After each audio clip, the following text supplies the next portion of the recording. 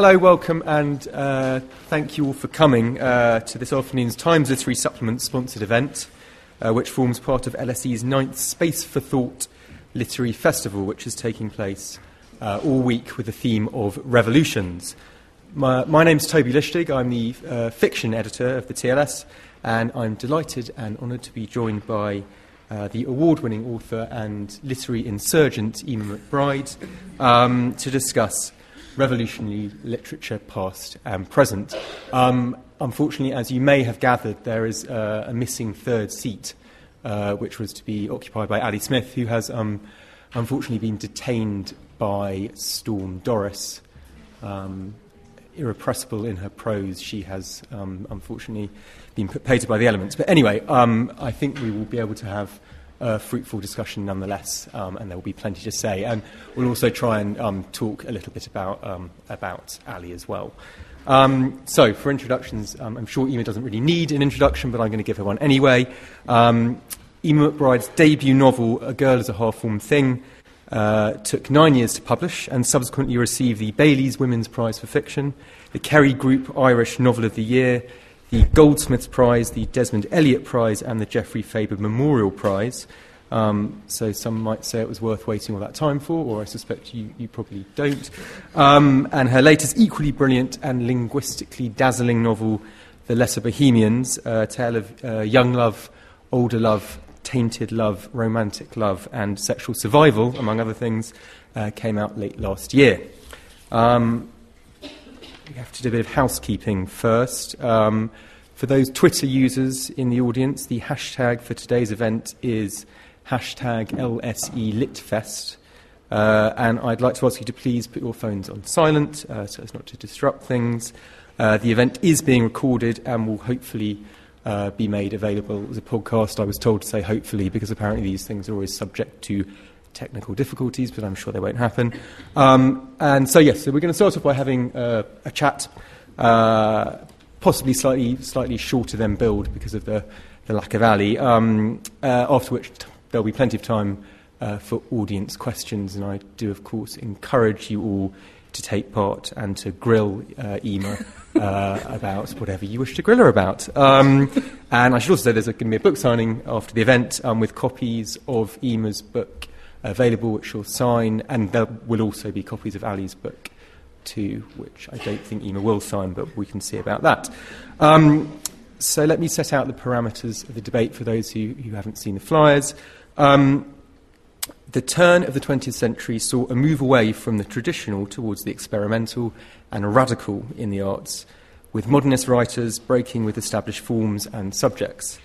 In this talk, we'll consider modernism, its legacy, and Eimear, and Ali's as well, own revolutionary approaches to fiction. And so I thought I'd start off by asking you first, Eimear, what you understand by the term modernism, and then I was going to ask you to read out a particularly favourite passage or two of modernist literature, and perhaps we can have a little talk about what it was about that passage, or what it is about that passage that is so revolutionary and was at the time. So to start with modernism, what is modernism? Well, I was really hoping Ali was going to be here to answer that question because I knew that was coming. I suppose it can be viewed in lots of different ways. It was a reaction against the Enlightenment, against rationalism. It was maybe picking up the torch of Romanticism in some ways, about a concern that the experience of life and of the world cannot be explained solely in empirical terms. And also, a reaction against the brutality of life post the Industrial Revolution, and then later the First World War. But I suppose for me, I see it as a form of resistance. It is a way of bringing, for me, the reader in much closer to the experience of the novel than is possible with a straighter way of writing, I think. And it's about the how being as important as the what when it comes to the creation of a work. And do you think that pertains to other forms as well, so kind of modernist poetry as well? Yeah, I think it does. I mean, I wouldn't want to speak too much about things like painting and music, but I think in principle, certainly in terms of literature, it does. Yeah, and I'm interested in that idea of it being a reaction. Revolutions are often bloody, aren't they? And so I think in a way it can be easier to say about what something is not than rather than what it is. But I think what it was tearing down and what it was rebelling against was so important to the whole movement. And I guess one of the things I want to talk a bit about is how modernism has evolved over the years, and whether there are various different ways of looking at modernism depending on whether we're talking about British modernism or continental or whatever. But one thing that people often say is that the modernist period ends sort of with the start of the Second World War. But then is there a kind of modernist progression? Does the kicking against that still happens in art and will always happen in art, does that take different forms, or is there something intrinsically modernist to that kind of rebellion? Yeah, I don't think that it does really end at that point. I think there are a lot of reasons why it's seen, and I think I'm going to read a bit from Finnegan's Wake in a while. And I think Finnegan's Wake is maybe one of the reasons why people said, that's it, we're done with modernism now. We're tired. Yeah, we really just can't be doing with this anymore. But I think there might be an argument for saying that everything that has come since has been modernism still, a splintering off and a changing off and reaction to different things. But the sort of the demand of language to go against the bourgeoisie continues, whatever form that is, and I think things like pop art probably work on the same principle. It just sounds different and looks different from sort of high modernism. So we call it postmodernism or whatever you want to call it, but it's still part of the same. I think it is. Reaction. I think it is. Okay, well, as you've mentioned, Finnegan's Wake. Should we examine a little passage? And yes, only a very little passage. A book, I must confess, I have never read and may never read, I don't know. Page turner, this one. I wouldn't say that I chose this passage particularly because it had any resonance. I mostly chose it because about 2 years ago I was asked to read a bit of it for a UNESCO sort of film about Joyce and Finnegan's Wake. So I had already practiced reading it, so that's why I chose to read it again. It's as good a reason as any. But I like it. It's a good piece, and it's kind of it's about. I think it's about sort of the building of Dublin and also an erection. So, here we go, and good luck to us all. Big Master Finnegan of the Stuttering Hand, Freeman's Marrer, lived in the broadest way imaginable, in his rushlit too far back for messages before Joshua and Judges had given us numbers or Helveticus committed Deuteronomy. One yeasty day he sternly struck his tet in a tub for to watch the future of his fates. But ere he swiftly stuck it out again, by the might of Moses, the very water was evaporated, and all the Guinnesses had met their exodus. So that ought to show you what a pension-douchey chap he was. And during mighty odd years this man of hod, cement and edifices in Topers Thorpe piled bildung supra bildung upon the banks for the livers by the Soang So. He had a little fiffy Annie ug the little crater, with her hair in hands, tuck up your part in her.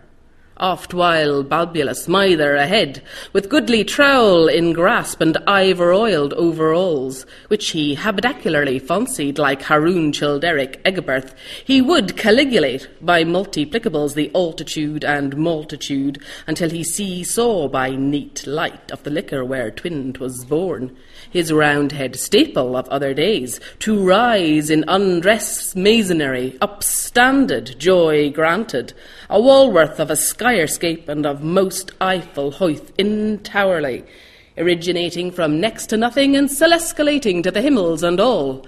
Higher architect a tip-to-top loftical with the burning bush abob off its bulbul top, with larrons o' toolers clittering up and tumbles o' buckets clattering down. Of the first was he to bear arms and a name, Vasily Buzala of Riesengeborg, his crest of heraldry invert with ancillars, troublant, argent, a hedge oak pursuivant, horrid, horned. His scutchcomb fest with archer strung, Helio of the second. Hooch is for husbandman handling his ho, ho, ho, ho, ho, Mr. Finn. You're going to be Mr. Finn again. Come day Mormon, oh, you're vine. Sunday's Eve, and you're vinegar. Ha ha, Mr. Fun. You're going to be fined again. There you go.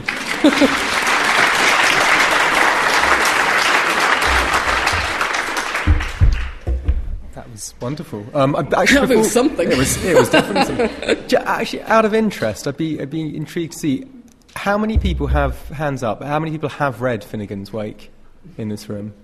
So we've got 3 or 4. And and how many people have read, let's say, Ulysses? Yeah, so that's very... So, okay, so this was not a question I was particularly going to ask, but I'm going to ask it anyway. What do you think it is about Finnegan's Wake that people clearly find rebarbative or struggle with or don't get to, whereas Ulysses is something that, you know, we all, or so many of us, come to at some stages in our lives? And how, as someone who's read both and knows both quite well, how different are they actually? Well, very different, and I would definitely not say I know Finnegan's Wake very well. I mean, in some ways it doesn't really matter that I've read it, because, you know, I can't really say any more than anyone who hasn't read it about it. But I think the thing about Ulysses is there's space in it. There's room in it for the reader. And Joyce is, you know, he's facing the audience still at that point. When it comes to Finnegan's Wake, he's turned his back. So he's doing the thing in Ulysses that you were saying about getting close to the reader, kind of removing that level of mediation. Yeah, I think so. Despite the sort of the linguistic difficulty, there is, once you're in, you are much closer to the creation of the work and to kind of like rubbing the fabric between your hands as you go along. Finnegan's Wake, though, is a different... I mean, its purpose is different. You know, because I used to think, Jesus, I think writing Ulysses just broke him. That was it. And then he wrote Finnegan's Wake. But actually, that was quite a stupid thing to think. Because, you know, it is this idea of the book of the night, of trying to capture dream, and language having to work in a different way in order to connect with the brain that dreams. And so, I mean, for a long time I just thought, Finnegan's Wake, what was the point of that? That was, you know, kind of ruined modernism for everyone. But I think just in the last few years, reading parts of it again, definitely not all of it again, I think that there is something there that is very primal, despite the kind of double layer of pun that's running over absolutely every single word and sentence, I mean, which is sort of incredible and infuriating, and the thing that really puts people off, is that he is asking you to read with a completely different part of yourself, a part of yourself that is not in control of itself or in control of the material in any way, that is not able to bring anything of its previous experience really to it in order to help you through it. You just have to allow the book to be what it is inside you, and is that asking too much of its reader, or? Well, I would say a lot of readers would consider so. I think it is. I mean, it's a pretty specialist thing, and what it requires of the reader is a lot. It's a big ask, and a lot of people just don't have the time or the inclination for it. But I think that doesn't mean there isn't something important and interesting there, and that, you know, because I once said that it was like a door slamming, and that was really wrong.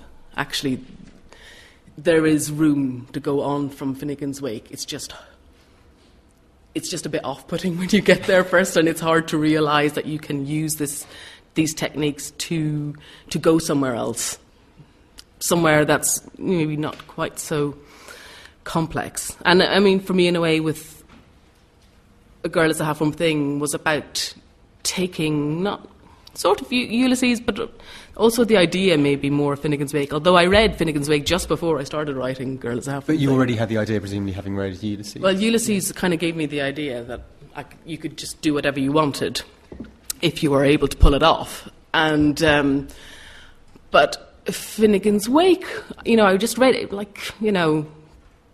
two months maybe before I started Girl, and I thought, there's something like just stepping back, taking what there is in this book and going in a slightly different direction with it, because it is useful, it is possible.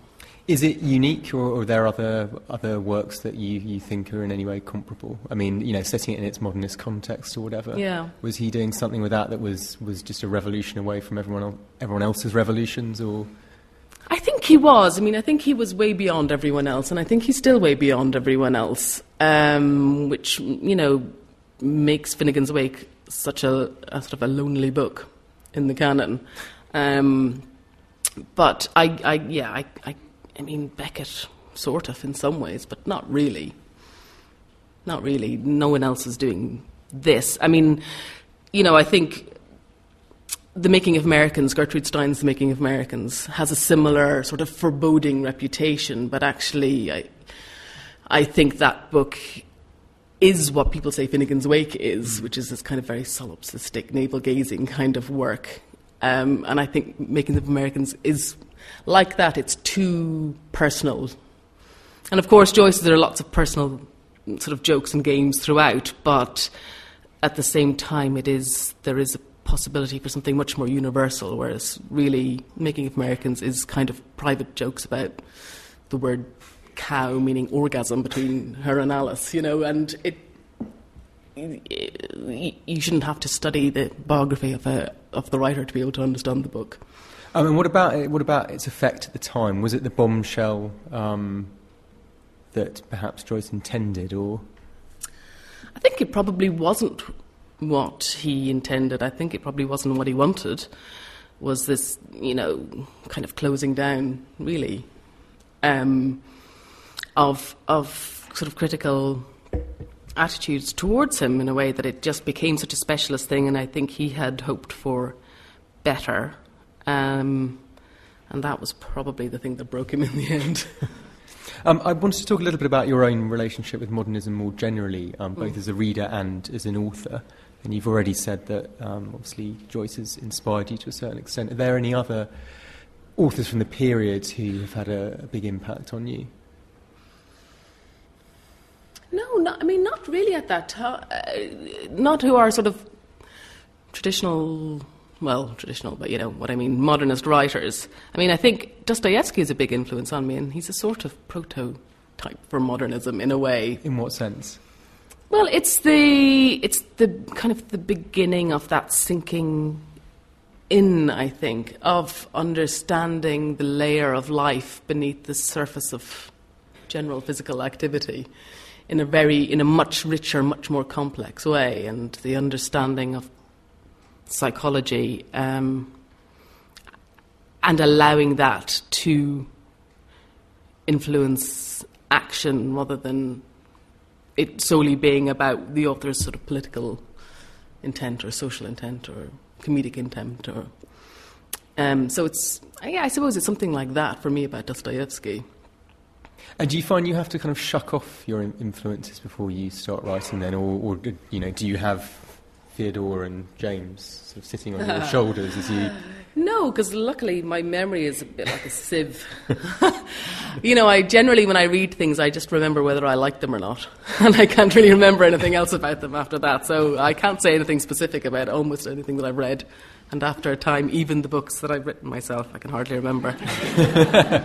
As long as they're all burned on your brains, that's okay. Okay, and so we have the modernist explosion, sort of partly after the First World War in the 20s and the 30s, and Joyce, and then you touched on Beckett. What other revolutions, or part of the modernist revolution after that period, do you think has most endured?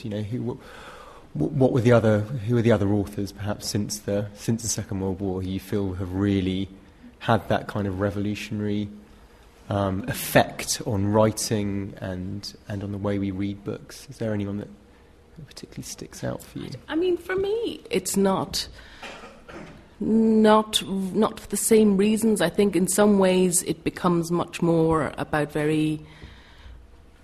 people writing for specific reasons about specific things. So, I've often spoken about how, my sort of love of Edna O'Brien.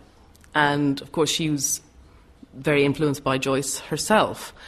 But, in a way, she created her own revolution in Ireland by writing this book that spoke about a part of life that nobody wanted to admit existed.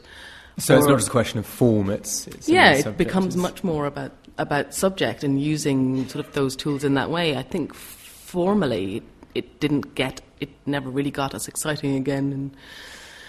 And, maybe more in the theatre, perhaps. People like Pinter sort of picking up from Beckett, and then people like Sarah Kane picking up from Pinter. You can see that much more clearly, I think, than in literature, but that is purely subjective opinion, maybe about books that I have completely forgotten. You mentioned Sarah Kane to me just before, and I know you were kind of potentially keen to read out a little bit of her work. What is it about Sarah Kane that... Well, because when we had been emailing about this event, and you'd said, maybe reading something old and something new. Are people here familiar with the work of Sarah Kane, by the way? I don't know. There are mostly nods in the audience, so yes, some nods. Getting a couple of queries. So, do you want to give a little brief description of her as a playwright? She was a playwright who really came to prominence in the 90s here in the UK. I think there are only five plays. They were cause of huge controversy and outrage at the time they were performed because of the content, which was very brutal, very sexually graphic, and some of the press decided it was filth, and other people felt that it was breaking new ground. And for me, she was a kind of tremendously important influence because she was the first woman that I had seen write in that way, in that very uncoy way about sex and also about rape and violence. And it was tremendously exciting for me to realise that women could write in that way and not have to make nice about it, to kind of stick a big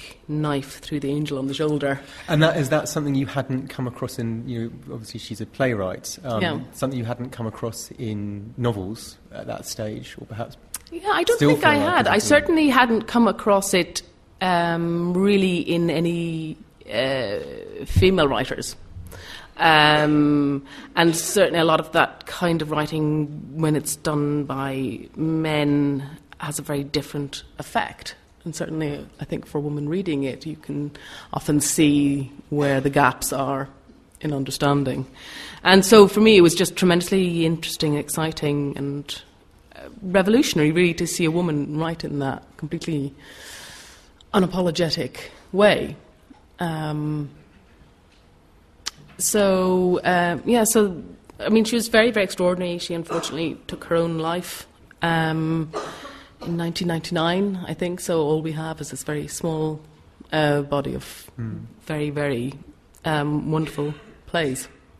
And was there a monologue? I think you said that you. Well, there was. I was going to read. I don't know. I just kind of grabbed it on the way out of the house. I thought I might read a little bit from 448 Psychosis, which was her last play, which was only performed after her death, and it's doesn't really have any form.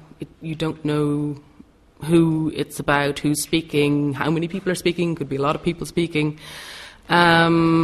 And yeah, I just thought I would read maybe just a few unconnected sections. It's kind of the reflection of a psychotic mind, or of someone in a very, very deep depression. And 448 refers to the time that she would wake up in the morning when she would feel that she had some clarity. So, yeah, I'll just read a few bits from it. I dread the loss of her I've never touched. Love keeps me a slave in a cage of tears. I gnaw my tongue with which to her I can never speak. I miss a woman who was never born. I kiss a woman across the years that say we shall never meet. Everything passes, everything perishes, everything palls. My thought walks away with a killing smile, leaving discordant anxiety, which roars in my soul, no hope, no hope, no hope, no hope, no hope, no hope, no hope. A song for my loved one, touching her absence, the flux of her heart, the splash of her smile. In 10 years' time, she'll still be dead. When I'm living with it, dealing with it, when a few days pass, when I don't even think of it, she'll still be dead. When I'm an old lady living on the street, forgetting my name, she'll still be dead. She'll still be dead. It's just fucking over, and I must stand alone. My love, why have you forsaken me? She is the couching place where I shall never lie, and there's no meaning to life in the light of my loss.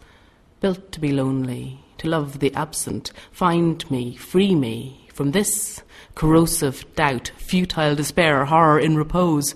I can fill my space, fill my time, but nothing can fill this void in my heart, the vital need for which I would die. Breakdown.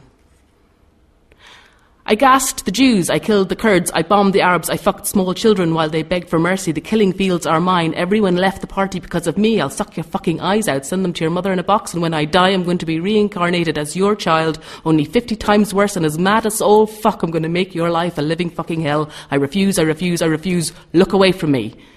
It's all right. Look away from me. It's all right, I'm here. Look away from me. Sanity is found in the centre of convulsion, where madness is scorched from the bisected soul. I know myself, I see myself. My life is caught in a web of reason, spun by a doctor to augment the sane. At 4:48, I shall sleep. I came to you hoping to be healed. You are my doctor, my saviour, my omnipotent judge, my priest, my God, the surgeon of my soul. I am your proselyte to sanity.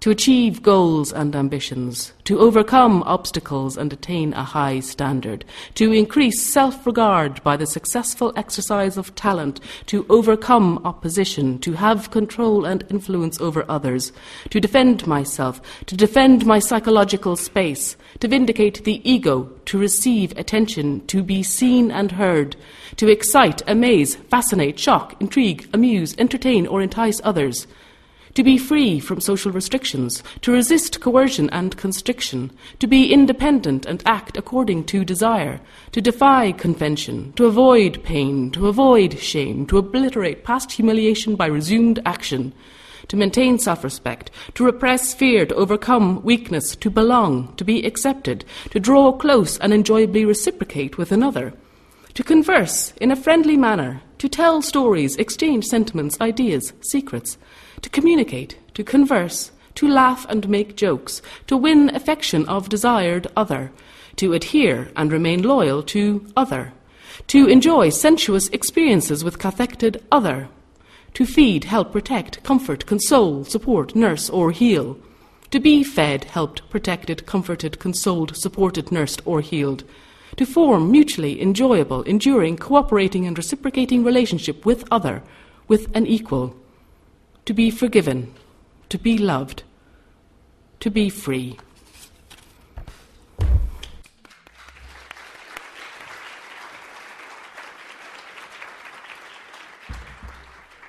That seems to fit entirely with your sort of part definition of modernism as being about resistance and resistance to bourgeois values, as well as what you were saying about the refusal to make nice. So yes, I completely see why you chose that, and I think actually that takes us nicely into your own work, your own two novels, in which I would also hazard to say that you refuse to make nice in various ways. So I wonder if we could start off talking a little bit about your first novel, A Girl is a Half-Formed Thing, and I guess maybe if you could tell us a little bit about what it was you had in mind when you started writing it, what it was you wanted to do differently, and you know, whether that was a question of form or style or language or theme or the whole lot, and how that process was for you. Yeah, I think it was sort of a bit of it all. I wanted the reader to have a different kind of experience. I had never read a book that I had felt to be a physical experience, and I wondered if it was possible to write that.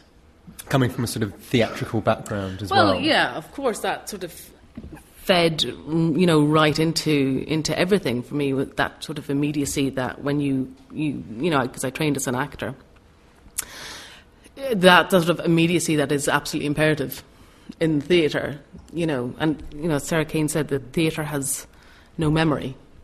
So everything is right there and present. And I wanted my writing to work in that way as well. But I wasn't interested having in a mind like a sieve as well, and not remembering the it was books you also read. very helpful. Yes. The whole memory thing, it works on so many levels for me. But yes, and I think, and it was then reading sort of Joyce's letters to his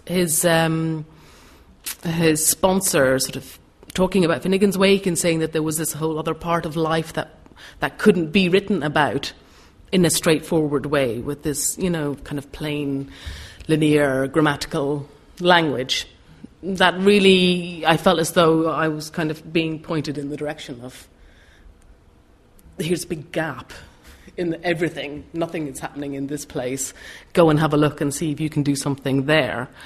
And so that was really what I sat down with. That was all I sat down with when I began to write the book. And it was then, you know, just a matter of I mean, at first I was just writing, and it was all just rubbish. And it was this, you know, I'd sat down with this idea of a girl walking down the street over Corsica Day, which was, you know, obviously essentially a massive Ulysses riff-off. In Dublin or somewhere. But it was all in London, so it was really different.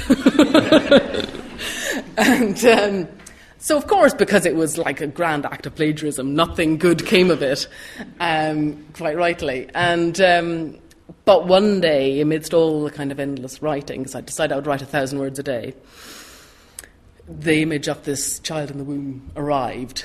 And as soon as I wrote it down, I thought, okay, this is the start, this is the beginning. And so really it was then just following on from that. And so the whole time it wasn't, you know, because people often ask which came first, that you wanted to write this kind of story about this girl's life, or you wanted to write in this form. And the two are completely inextricable. When it comes to A Girl Is Half From Thing, it was absolutely one following the other the whole way through the book. And I know you said before that something can sometimes frustrate you, the emphasis by reviewers and critics and readers as well on what you're doing with language, which is of course tremendously exciting and different. And certainly when I read it for the first time and when I reread it, it's different from anything else I've ever read. Yes, there are Joycean affinities or whatever, but I know you feel that there's sometimes a bit too much emphasis on the language at the expense of what the book is actually about. And yeah, I think so. I mean, I suppose it falls into the A-B writer thing, which is that the A writer is about plot and the B writer is about language, and I really wanted to see if it was possible to combine those two things. And there are other writers that do it, of course, but it was very important to me that what the book was about was of equal weight to how the book was written. Absolutely. And how did that approach feed into your follow-up novel, The Letter Bohemians? Well, it was, in a way it didn't until the very end, because it just took me a very, very long time. It took me 9 years to write The Letter Bohemians. And how long did it take you to write Girl? I mean, I know there's a kind of tortuous history, but... Yeah, 6 months. Right. It was just a slightly different experience. And so it was a very sort of torturous writing experience, Letter Bohemians, as opposed to Girl, which was torturous publishing experience. But that was the book that I felt much more that it took me a long time to understand what I was writing about. And I wrote it, over many years into kind of 800 pages of incredibly plain, dull text in which, someone would say, and I went out the door, and then he said, wait for me. And then I said, okay, look at that bit of rubbish on the street, don't stand on it. Sounds like Knausgård. Yeah, it was like that, but probably less self-effacing. But it was very much like that. It was because I felt I had to understand every single thing about the characters, what they were doing at every moment. And it was very much a sort of... that came from that background, that theatre background. It was really the kind of method writing novel in a way that Girl sort of was, but this was much more about creating those characters and that whole world around them from the, And was that always with a view to then stripping it back? Or did you think you might No, have I this? didn't know what I was doing. But I did, once I'd kind of got to the end of the big 800-page draft in which I knew, like, how many hairs were on the back of each of his fingers, that I now knew everything about them, and the reader would be killed if they had to find out all of these things about these two people. And that actually, as the writer, I just had to trust that now that I knew that, that knowledge would just kind of feed into the stories, to just go back and write it again. And at that point, the language came into play. Because there was space for it then. It wasn't having to carry all of this information. I knew all the information, and it was just making sure that I passed on only the tiny bit that was needed. I think that's probably a very good time for you to give everyone a little taste of that language then. Little spot of the Lesser Bohemians. So, I'll read a little bit from later on in the book, after he's spent the night telling her his life story. And do you want to give a little bit about the setup? She's gone to London to go to drama school in 1994, and she's Irish, mad keen to lose her virginity. Bumps into this big tall fella in a pub. He's willing to perform the task, although he doesn't realise that's going to be the task that night, and they have a bit of an odd experience, but the job gets done, and they don't expect really to see each other again. And a couple of weeks later, they bump into each other, and then it all goes from there. And so this is much later on in the book, when he's kind of told her a lot more about himself. And for nerds, there's a bit of playing with Yeats's To a Child Dancing in the Wind at the end of this section. Could I grow up in a night, grow up in this day, curled here with him on his small bed, in the cradle of our arms and wrap of our legs, watching him deep in his deep dream, far the threat of what he's been while I lie here, in love. So much, and sooner than I thought I'd be. Years off I'd thought, and not like this. But I have come into my kingdom where only pens and pencils were. Abrupt and all abrupt. No longer minnow in the darkness and the deep. Through the portals and currents I've been, going to the surface, up into the sun, touch my own throat, his long arm, shining like a body come fresh into the light. And she is in the centre of life.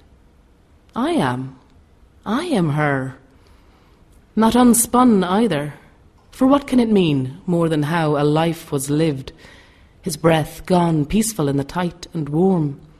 Twin mine to his, in different dreams I hope, and list in their pooling through the dark, across books and wine glasses, over my bags, contenting us, while across the world she lies, his girl, who is not me. Does she love him like I would if he were mine, that way? That other way I do not want. Tie up your long hair that the salt drops have wet. Being young you have not known the fool's triumph, nor yet love lost as soon as won. No, that's wrong. Only one here, not lost at all. And dread? Won't any more. For bound to him is what's to bind. And as for crying, for the wind.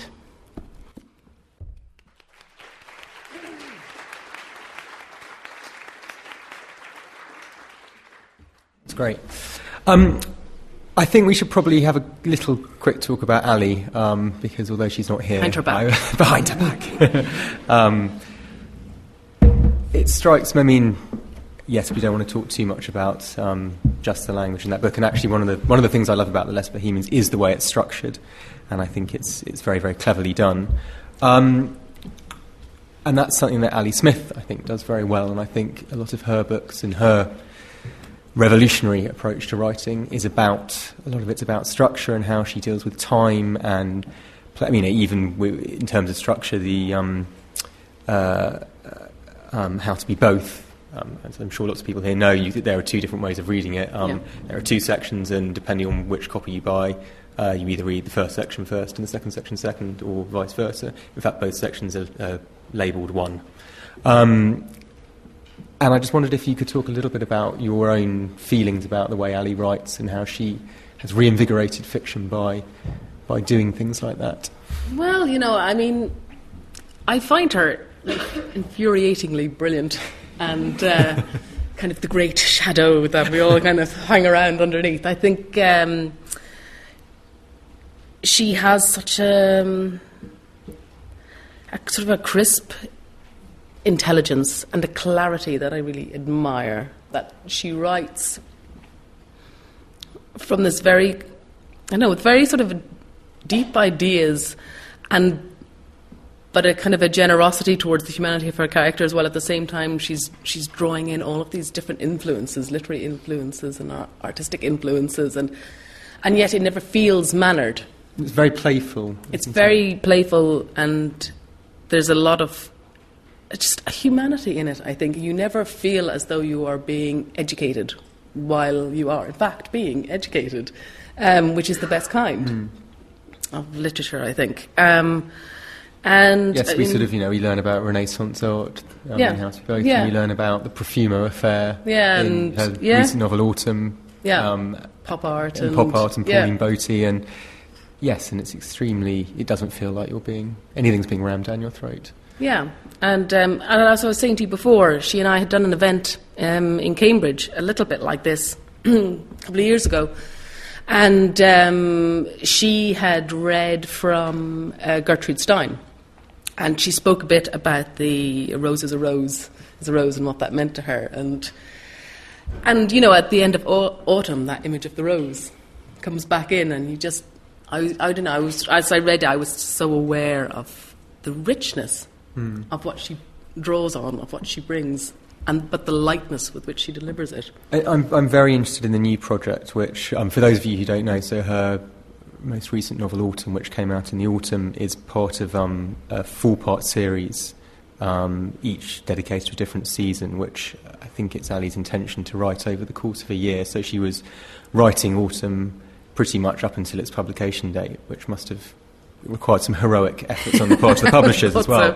And so it's often called the first Brexit novel because she was writing it as Brexit was happening, and there are, although it's not specifically about Brexit, there are lots of references to it, and actually it fits in with various themes about borders and closure and diminishment, in my opinion anyway. We might have some Brexiteers here who beg to differ, but that's also fine. And so, or not, but I'm very interested in that process of writing in real time, and I wonder what you think about that, especially someone who's spent 9 years writing their previous novel. I think it's kind of terrifying and awe-inspiring. I mean, I can't imagine any writer other than her who could do it, because she is so quick. I mean, her mind is so quick. Anyone who's ever seen her interviewed knows how quickly she makes connections and how in what a sophisticated way she kind of draws things together. So she is the only person I think who can pull it off. But I am terrified at the prospect of it. I hope it doesn't kill her. I mean, it's a really hard thing to have to do.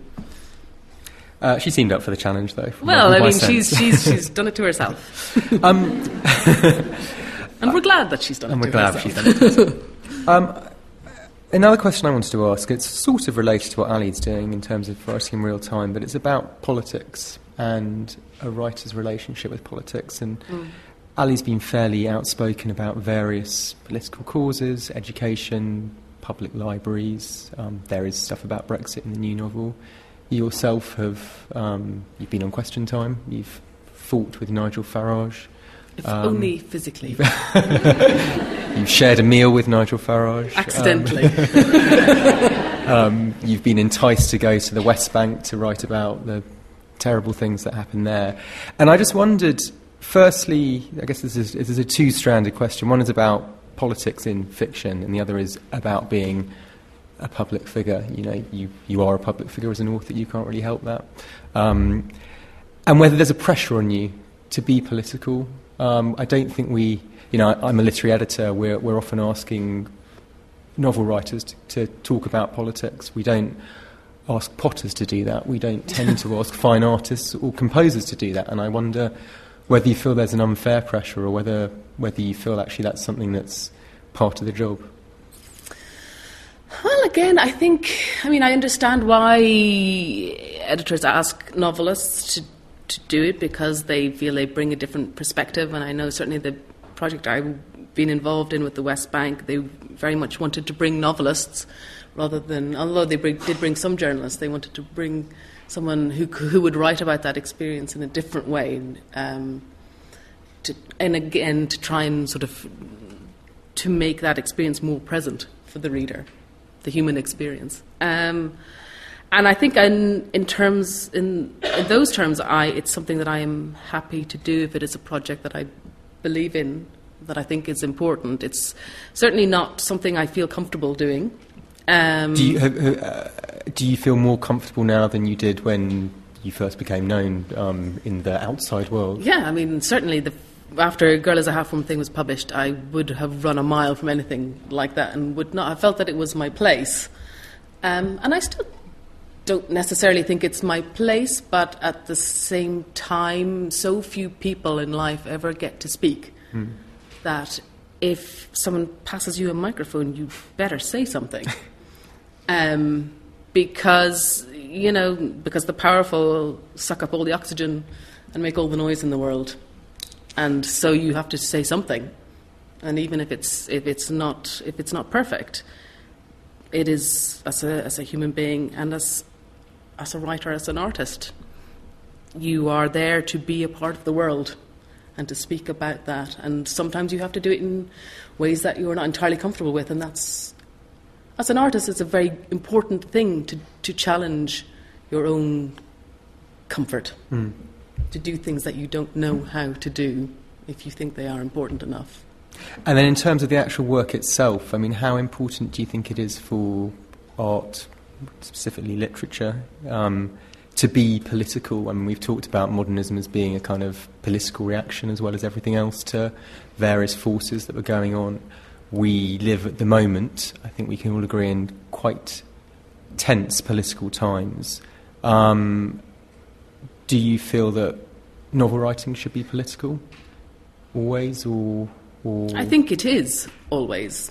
I don't think it has to be. I don't think a novelist is obliged to write about politics. But as long as you're writing about the world, then you are writing something political. And so that's why it's very important to think very carefully about what it is you're saying and what it is you're doing. But you don't have to do it in an overt way. Some writers choose to do that, and that's their thing. That's how they make their contribution, and I admire that. But that is not how I feel as a writer. For me, that has to be expressed in a human way. There's a nice quote from Hilary Mantel, which she says that the task of literature is to bring news of the world, or perhaps from the world. It means the same thing, which I think is quite a nice way of looking at it. Before we go to questions, I was just going to ask, we've talked about Ali a little bit, are there any other writers at the moment who you think are doing particularly exciting revolutionary style things who you'd like to praise the high heavens? Probably everyone knows this already. There's a massive crush on Anna Kena Schofield, who I think is the absolutely most exciting novelist around at the moment. The most exciting novelist Yeah, around she's- in the world at the moment. Yes, alive in the universe. Right, okay. She lives in Vancouver. Give a pitch, a 3-minute pitch I on think Schofield. she's written 2 novels, Malarkey, and the second one is Martin John, which she wrote because she had included a footnote in Malarkey, which said something like, see other novel, Martin John. And then God, I better write it. After she had written it, thought, shit, I maybe I will write this book. And so that's how Martin John came to be written. And it's about an Irish guy who does something sexually unpleasant to someone in Ireland and is sent to England to kind of get him away from town gossip and to keep him out of trouble.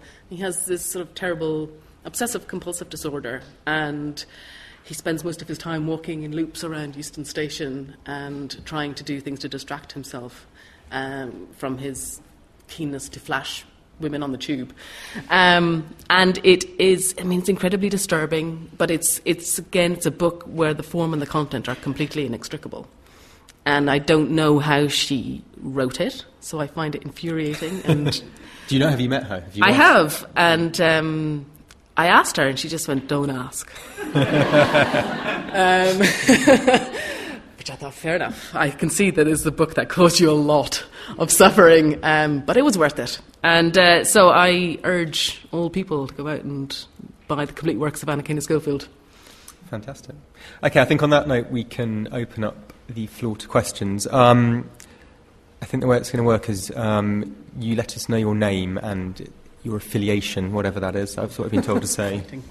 And there are going to be stewards with roving microphones. And I've been asked to implore you all to keep your questions as brief as is humanly possible. So, show of hands, anyone? Question over there, that's in red.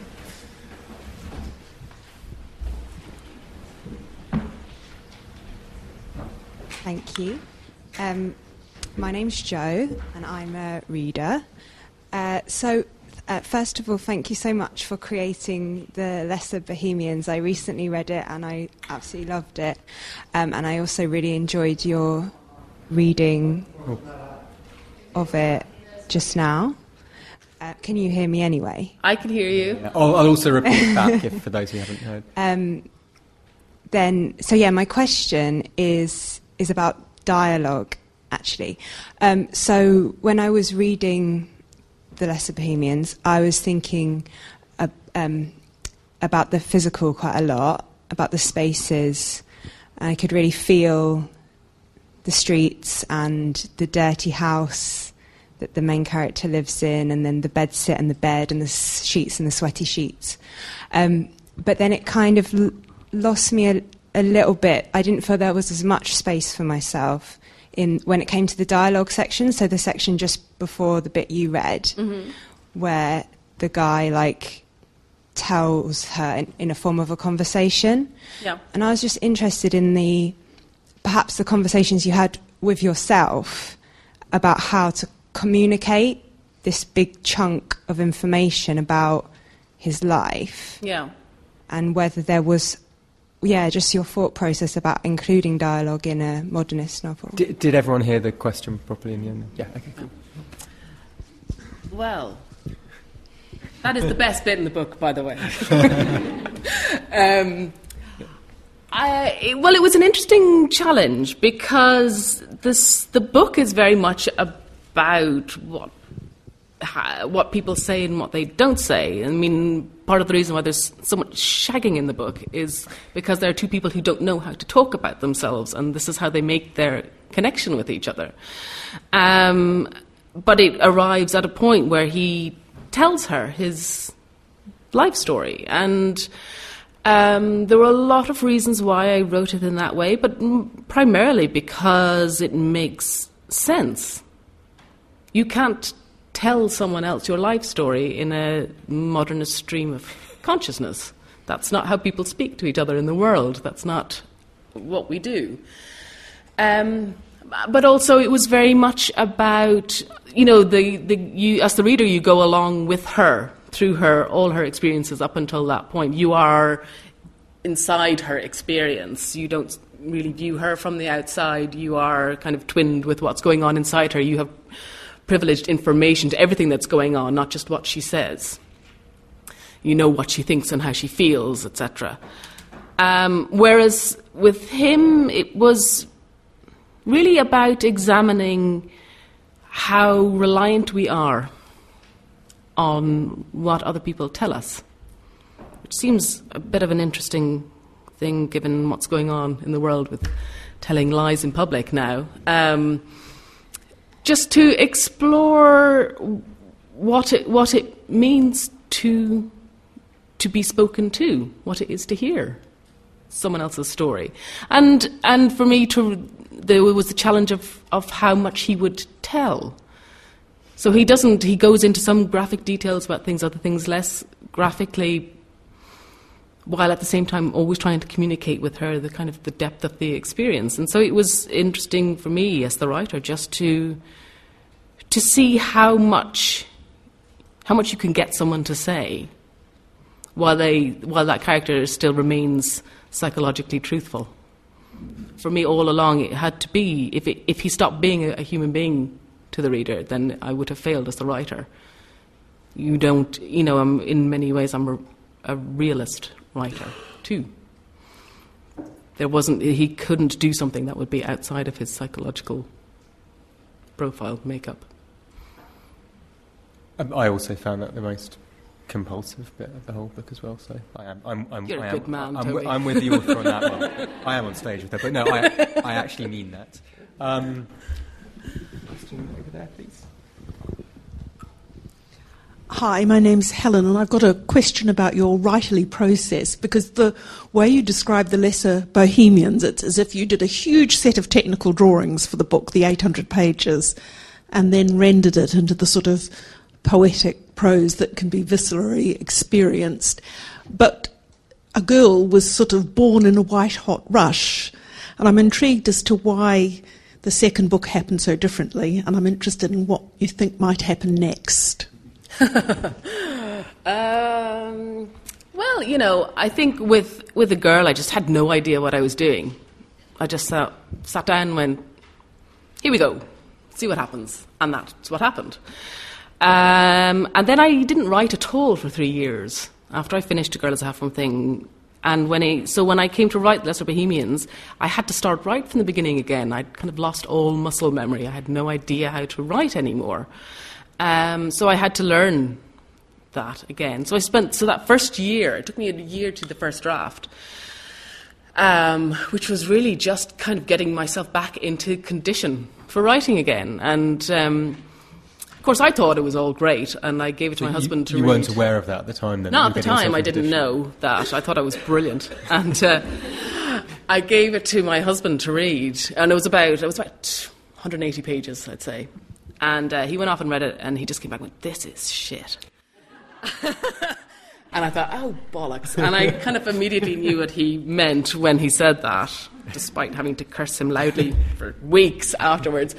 But then I went away and started again. But at that point, I suddenly understood something more about what I was going towards, about who these characters were, that I really wanted to explore every aspect of their relationship. And it was really... I mean, there were a lot... With Girl, for instance, it was pretty much... The whole story was there at the end of the first draft, and it never really changed. Every scene that's in the first draft is in the third draft or in the published draft. Whereas The Lesser Bohemians, there's loads of stuff that happens that just got cut in the end, that just wasn't necessary, didn't make sense. But I had to explore it in order to discover. So it was really just a process of learning to write, and then learning who I was writing about, and then how I was writing. Right at the end. And there was a little addendum to the question which you may have dodged about what happens next. Sorry. Well, yeah. Next is the follow-up. There you go. The end. Okay, right. It's up there in the middle, I think. Oh, and one across there. Hi there. My name is Niamh, and I have a slightly nerdy question about your relationship with Joyce, if that's all right. Okay. So you spoke about reading about sex and violence and how in male authors you see certain gaps in the way they recount the experience. And I read Finnegan's Wake over a long period last year, and I read a lot of really confronting violence in Finnegan's Wake, particularly around the incident in the park. And I don't think that the men I was reading with saw that. I often felt like Joyce was laughing at it in a way I found kind of uncomfortable. Yeah. And so in your kind of dialogue with Joyce, how does gender play in that? Well, I mean, I wouldn't say that I actually have a dialogue with Joyce, but I mean, it's really more about saying this was what he did was off his time, and what I was interested in was a kind of rebellion against Molly Bloom more than anything else, I suppose, with him, and that I don't know. I mean, I don't want to get into an argument about presumption and what writers are or are not allowed to write about, because I also think Molly Bloom was a hugely important piece of work that had a very positive influence. But I do think that a lot of male writing about violence and about sexual violence lacks a sense of horror, because it was seen as something that women were equipped to deal with, expected to deal with, to know how to deal with. And it wasn't quite as bad for them as it would be if it happened to a man, because women knew about that sort of thing. And I think that is an attitude that just kind of pervades most writing. And I'm interested in kind of stripping that away, really, and being as confrontational as I can about it. And it's, people find sometimes the sexual violence in the book, especially Girl Is a Half-Woman thing, very upsetting. And I think that's good, because it should be upsetting, because it is upsetting. And it's only by writing about it in that way that people are aware, become really aware, deeply aware of what it means, and don't just pay lip service to it. Was it also then important for you to write about sexual violence towards a man, which is something that's explored in The Lesser Bohemians? Yes, I think it is, because no one owns it, because it happens to lots of different people, and it's experienced by them in different ways. And in some ways, I suppose, I want to say that we are all in it together. We are all in it together. Hello. Hi, my name is Ruth, and just thank you both for a really great conversation. Actually, nice segue on from Niamh's question. I just wanted to ask Eimear, is the Joyce thing ever exhausting? I feel like it is, it's so great to have discussions like this, and for you it must be amazing to constantly be involved in these conversations about this literary giant and how it's influenced you. But is there a point where every interview, every review, every blurb he's mentioned, and at what point does it become almost like a marketing exercise or a bit of a branding thing, or is it just only ever a lovely positive thing? Well, there are worse things to be compared to. But yeah, it does drive me around the bend a bit, because it's a way of not being seen as well. And I understand why, certainly with the Girl Is a Half-Woman thing, critics particularly use Joyce, because it was a way of being able to speak about it. But I don't think a Girl Is a Half-Woman thing is a work of stream of consciousness. I think it has evolved from that tradition, but it is an evolved thing. It is working in a different way. And I can see that, Joyce it's a shorthand, it's a way of talking about particularly Irish writers who are interested in modernism or interested in language and using language in different ways. But I think it can be obstructive as well, that people then only look at the ways that it's like Joyce, or consider that it's kind of sub-Joyce because it's not doing what he's doing, rather than really realising that it's doing something different, something that's come out from a sort of a different angle. But yeah, I mean, there are worse things. Any other questions? Okay, I can see 3 hands there, so let's start at the top. The man at the top.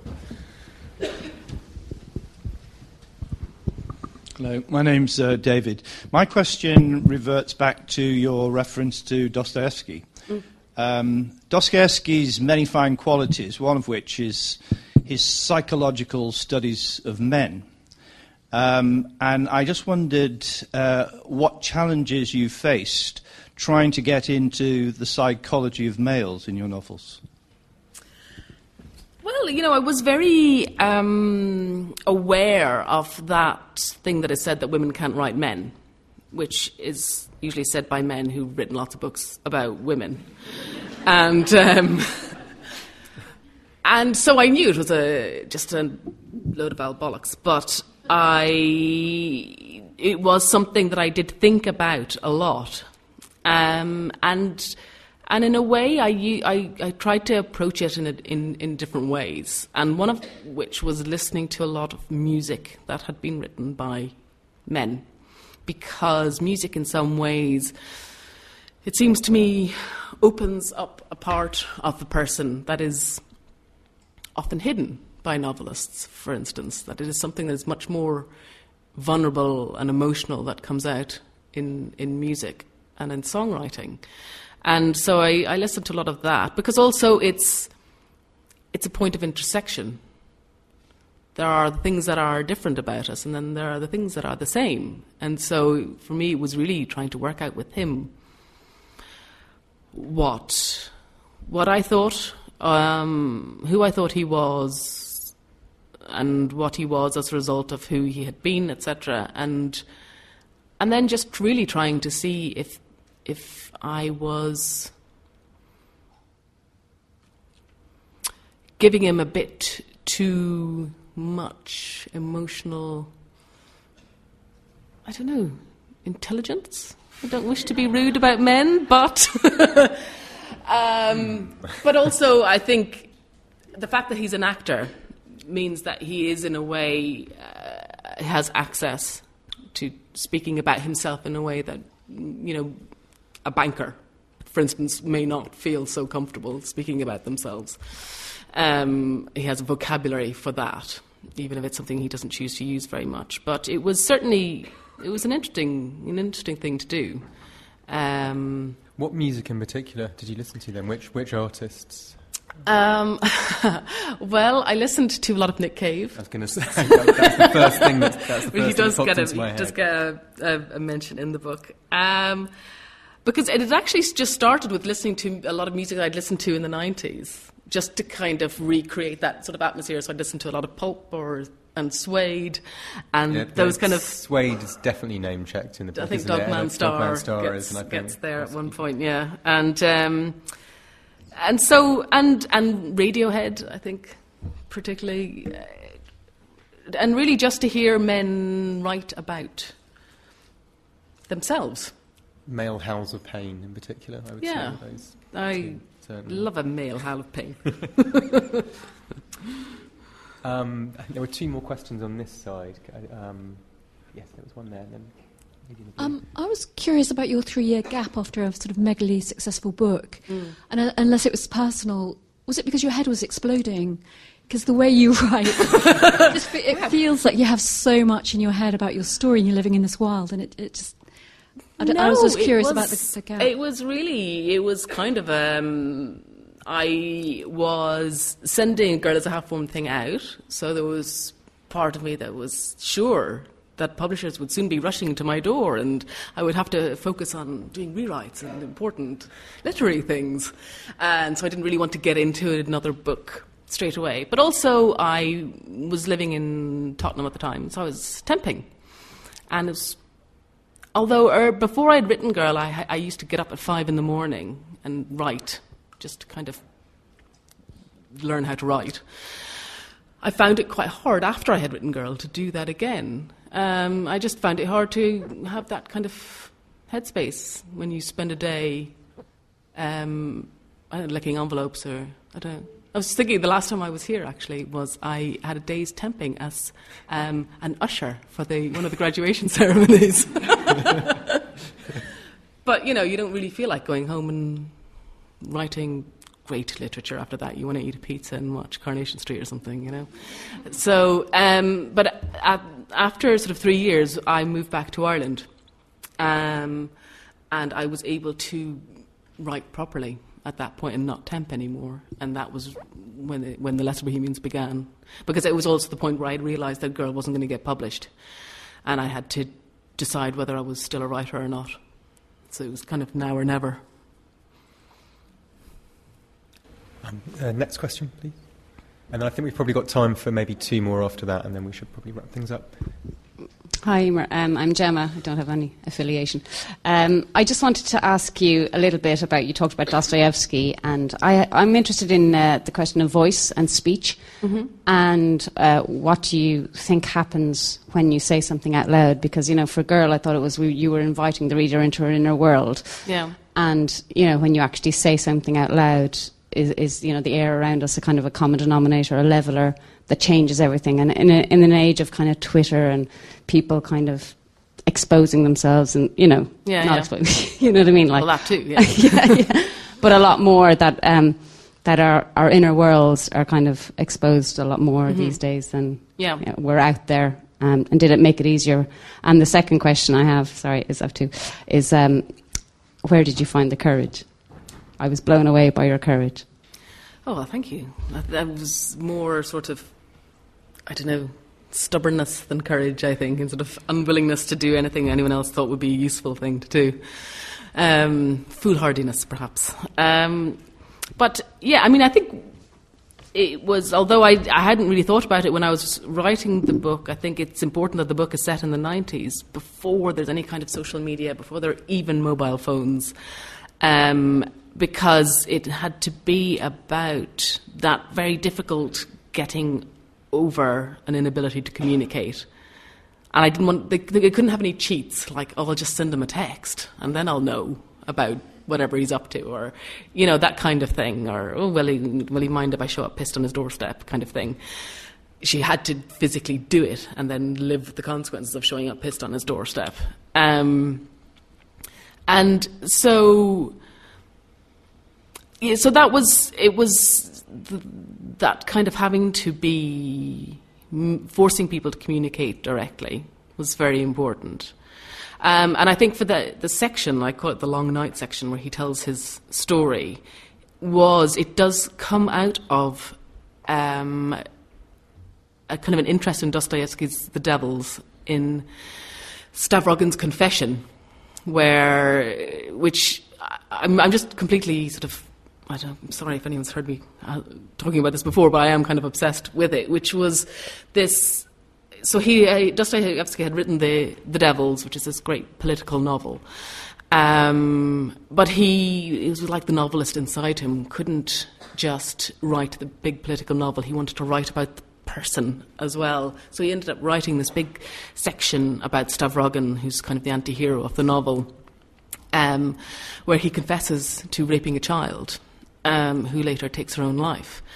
And at the time, he was persuaded not to publish it for obscenity reasons and moral reasons, and it wasn't published at all until it was found in his papers, or his wife's papers, in the 1920s. And now it's published as an annex to the rest of the novel. And I love it because it completely changes the rest of the novel when you read this kind of wholly personal, internal piece of writing about this character. And I wanted to see if it was possible to kind of take those. And I love that big kind of 19th century saga where you just like, someone sits down and tells their whole life story. I love those kind of books, and I kind of wanted to have that in there as well. But, yeah, and so for me, the kind of the difficulty was then just deciding how much of her there should be, how much I should make her present and how much I should just let him speak in the room. Did you have one eye on the theatre with that as well? I mean, there's obviously very theatrical and dramatic about that. Yeah, I think I always have one eye on the theatre. I think it's kind of, it's that form, although I've no real kind of interest in writing a play, that kind of performative aspect of any kind of storytelling is completely essential to me. I mean, I always feel, and I'm very aware all the time, I could never write solely about ideas. It has to be what the bodies are doing to express the ideas at the same time. A couple more. Okay, one there, please, and I'll come to you. Sorry, everyone else. Hi there. I was just... Sorry, my name's Olivia. I don't have an affiliation necessarily. I was just wondering, you were talking before about sort of, for example, critics thinking something was subjoyce or something like that, and how often do you read and to what extent do you take to heart what your critics say, and how much does that impact, especially, for example, when you're talking about what's next, the level of self-consciousness that then brings to a voice which is not necessarily like, you know, which relies very much on a balance between self-consciousness and lack of. Yeah. I think when Girl was published, I read everything because I was just amazed that anything was being written about anything I would ever do. And so I read everything, and then I got the fear. And I would sit down, work on this, and I would hear, you know, James Wood going, "Oh, one of our characters speaks like a pirate," or something, you know. And then just spend all my time thinking, "Oh no, make sure you don't make anyone sound like a pirate." Or write a book about pirates. Or write a book about pirates just for James Wood. But after a while, I really kind of thought, oh shit, maybe I can only write one book. All these reviews end with the words, "She'll never write another book as good as this book," or "What can she ever do after this book?" And there was a part of me that thought, Jesus, maybe they're right. And then I thought, oh, for Christ's sake, I've been writing this book for 9 years. I know that I have written another book. I know everything about this book. I know I just have to get it right. And really, the kind of the deal then you have to make with yourself is you get everyone out of the room, and you remember that you didn't write the first book to get great reviews. You're not writing any book to get great reviews. Great reviews are great to get, but that's not the point. That is not what you're there for. You're writing for a reader in 10 years' time, and 30 years' time, and 100 years' time, hopefully. And pleasing today's critics is not really going to do you any good at all. As a writer, you must write from that deepest part of yourself, that part that is the most capable of truth. And hopefully, if you do that, you can then communicate something of meaning and of value. And then whatever the critics think of it, you know that you have written the thing that you wanted to write. And then you can live with it. And that's how you live. I mean, that's how I lived with all the years of failure with A Girl is a Half-Formed Thing, was knowing that I had written what I had to write. And if no one wanted to publish it, I was just going to have to suck that one up. But the book was what it had to be. And it turned out that I had to take that and turn it on its head and use that to deal with what it was like to write on the back of success. You must write what you must write, and no one else gets a say, no one else gets in the room. That's the only way. Although there are some critics who I do really hate. I'm not that noble. Final question. Hi, my name's Emma, and my question sort of follows on really from what you were saying. Just, and sorry, I'm a bit nosy, so, but you said that when you went to Ireland, you had thought that A Girl was not going to ever be published. Mm-hmm. You started writing again, and just, obviously it's been published, just interested to know more about that process. Like what happened? Oh, about the publishing process. Well, so I went to Ireland and I lived in Cork for quite a few years, and then my husband got a job in Norwich, so we moved back to Norwich. And one day he went into the Book Hive in the centre of Norwich, it's an independent bookstore, and started gossiping with Henry Late, who runs the bookstore. And Henry said, "Oh, right, and what does your wife do?" And he said, "Oh, well," and told him the big, long tale of failure and woe and everything. And Henry went, "Well, you'll not believe this, but me and some friends are thinking of setting up a press. Do you think she'd let us read the book?" And William said, "I dare say she would let you read the book." And so I went down to the Book Hive a couple of weeks later with this manuscript, and he said, great, I'm going to take it on my holidays. And I said, "Don't take it on your holidays. Whatever you do, don't take it on your holidays." But then him being the kind of person, the mad person he is, he did take it on his holidays, and then emailed me from his holidays, I think, after which his wife was not speaking to him, saying, I love it, but so let's meet up." So we met up, and he said, I love it, but we have no money and we don't know what we're doing. Can we come back to you? And I went, all right, thanks for that. Again, I've heard this one before, and never thought I'd hear from him again. And a year later, he emailed me and he said, well, we still don't know what we're doing. And we still have no money, but we have published one book. Do you think you'd let us publish Girl is a Half-Home Thing? And I said, yeah, go on. And and so then... Had there been an entire year's break then between I'd say that? there was about a year, yep. And, so you completely shelved it in your mind I just again. thought, fucker, why was he wasting my time calling me in for a meeting? I remember because it was my 35th birthday, and about a week before, I'd had this really long, agonising dream in which I was 25 and I realised that my life was a failure. And then at the end of the dream thinking, oh, well, I'm only 25. There's still a chance to fix it. And then I woke up and then I thought, shit, I'm 35. It's too late now. And then on my 35th birthday, I had this meeting with Henry, and I remember thinking, this might be it. I'm going to, he's going to publish the book. And then he just went, no. And I just sort of went home and cried, and just really hated him. And and then about a year later, he came back and said, "Let's do it." 36th birthday, just before the 36th, yeah. So that's how it all happened in the end.